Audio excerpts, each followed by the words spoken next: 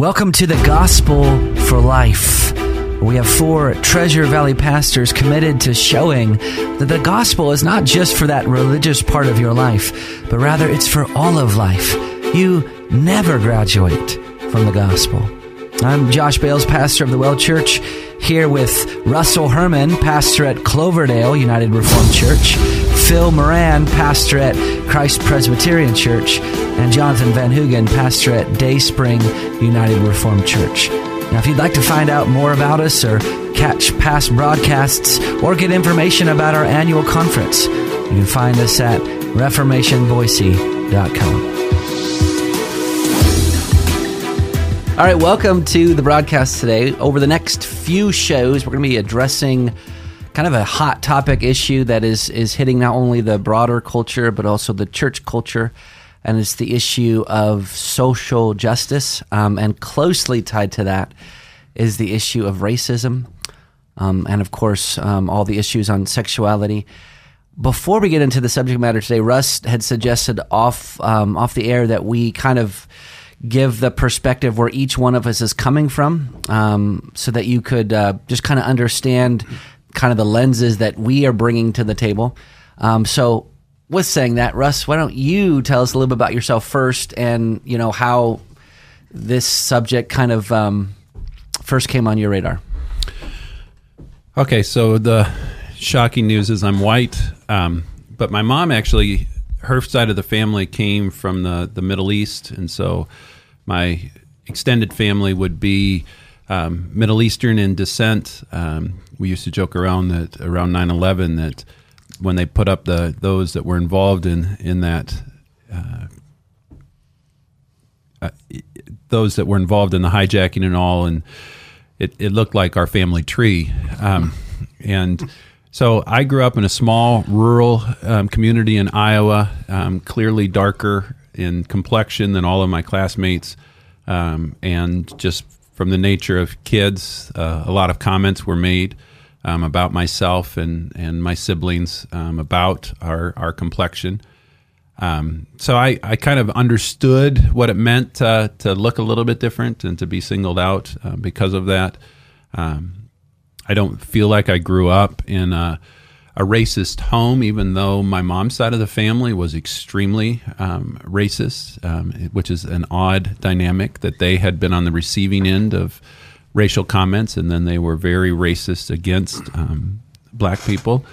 And but my dad's side of the family was not. My dad actually went to Moody Bible Institute in the 1950s and had a good friend that was a black man from the Chicago area, and they wanted to room together. And the college at that point, with segregation being in full swing at that point in the country, said no, that was against college policies, and my dad went to the president's office and demanded that he room with Richard, and was allowed. So could be that my dad was one of the first people to be in a situation where there was interracial housing at a college campus in the United States. So, and they maintained that friendship until Richard died. And so I knew Richard as a friend as well, and he was involved. He was an excellent pianist, a professional pianist, and was involved in some of the weddings of our family.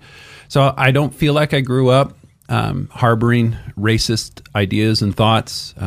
Ironically, when I was dating my wife, one of her aunts, or great aunts, said to another relative about me, "He's kind of a darky," was the exact phrase. So I get that is alive and well in America, but I'm a history major, and I do believe I know an accurate depiction of what has happened as a result of race, not only in our own country but throughout history, throughout the world that we live on, and I think I'm sensitive to that.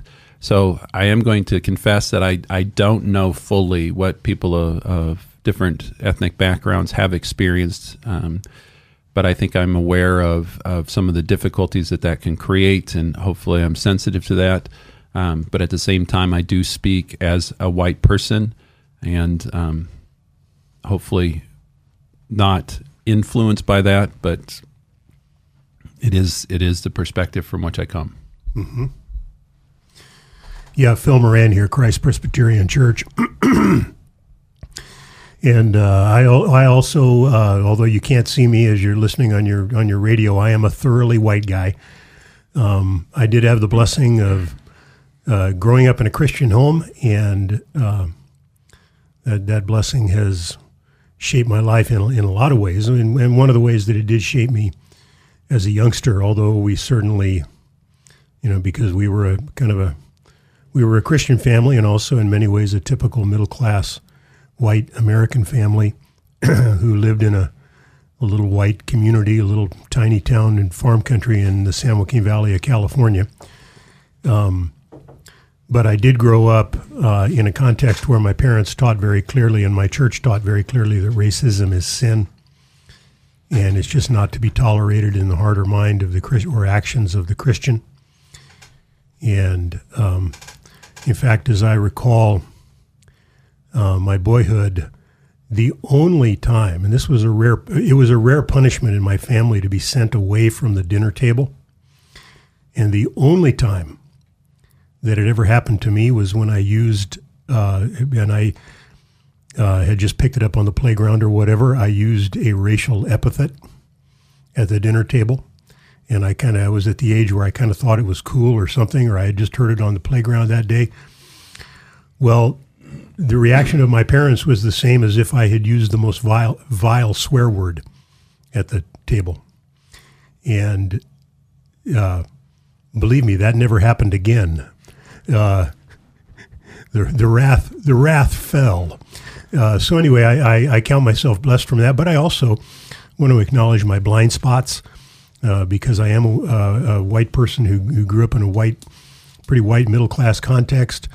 I want to be the first to admit that I don't know. I cannot fully understand. I need to do a lot of listening. And I have learned a lot over my life because God, obviously, over the years has brought into my path and into my friendships people of different ethnic backgrounds, Black and Hispanic and Asian. And so I've had the opportunity to learn and listen. And so I hope and pray that I can bring something to the table in this discussion, but admit my blind spots. Well, I'm Josh Bales. I'm also white. You know what, though? I'm actually not going to apologize for that. Not that either one of you guys did, but just from the very beginning, Acts chapter 17, Paul, when he's preaching at Athens Hill, he says that God made from one man all of mankind to dwell on the face of the earth, having determined their allotted periods and the boundaries and places in which they dwell. Mm-hmm. So all of us are here at this time in Boise, Idaho, in this century, and we have this particular ethnicity because God sovereignly made it so. And that's true for every single human being on the planet. And I think we need to I need to remember that, because I think one of the things that happens in culture today is there's a lot of what's called white guilt heaped up on people. And I think that's unfortunate because God made every man and every woman the exact way that he wanted to make them. So I grew up in a home here in Boise. I'm a Boise native. I've never lived anywhere else. So I have a very, my friends are very homogenous. They're just not a lot of different color people here, although Boise is getting bigger. I will say that I married a beautiful Hispanic woman. Her name is Monica. Her first name's actually Maria, full on, Hispanic name. When I sat down to ask her parents for permission to marry her, interesting thing happened. Her mom had said, now you understand that she's Hispanic, right? And I laughed a little bit because it's so obvious. I mean, you can't deny that. But the reason why her mom asked that was because Monica had experienced racism in her dating life. And they just wanted to make sure that there wasn't going to be a problem between her family and our family because we're coming from very different perspectives. But you know what? Both of us love Jesus. Both of us love Jesus Christ. And this is one of the benefits of the gospel in Ephesians 2, right after that famous passage, for by grace are you saved through faith. he then tells us what happens to us when we come into the body of Christ. The wall of separation is broken down between Jew and Gentile and between every race. And so race wasn't an issue for us getting married.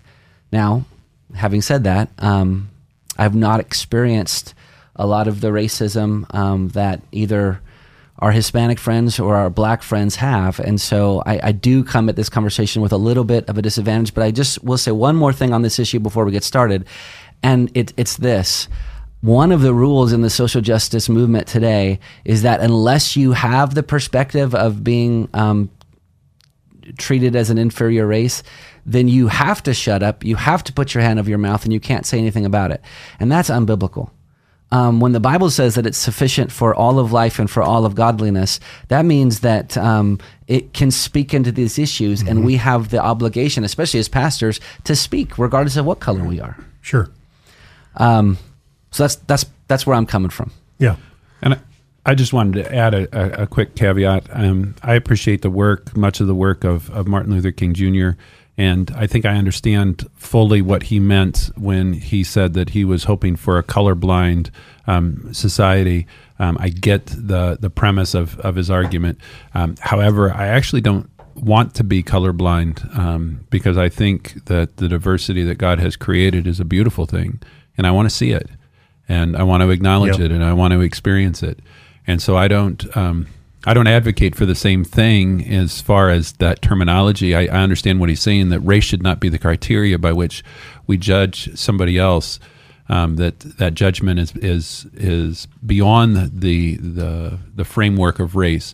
But I think we need to embrace the beauty of the diversity that God has created, and acknowledge that it is from God, and rejoice in it, and not be afraid of it. Well, that's right. And in fact, I think the Christian, in a way, is in a very unique position to be able to embrace and celebrate the diversity that God has created, because we recognize that this is God's intention. It's not a mistake.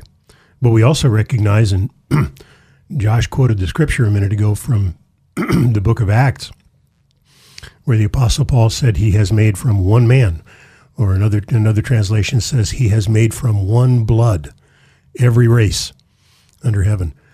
So racial, ethnic diversity is not an accident. It is God's good intention, and God intends for us to embrace it and enjoy it. That's right. Well, we have about a minute to go here, so I want to go ahead and plug the conference that's coming up, which is a pretty radical transition from what we've been talking about, but we don't have time to get anything else. But it's not radical in the fact that the first topic is union with Christ. Yes. And if we understand union with Christ, that means that we're also in union with our brothers and sisters in Christ, regardless of whether they're male, female, black, white, brown, whatever categories you want to throw out there. Yeah. Our union in Christ blurs all of that. That's right. Amen. Yeah, that is the first session. There's going to be 4 sessions: our union with Christ, our assurance in Christ, our obedience to Christ, and then, of course, the return of Christ. We're talking about the Reformation Boise Conference coming up in November. It's going to be November 8th and 9th.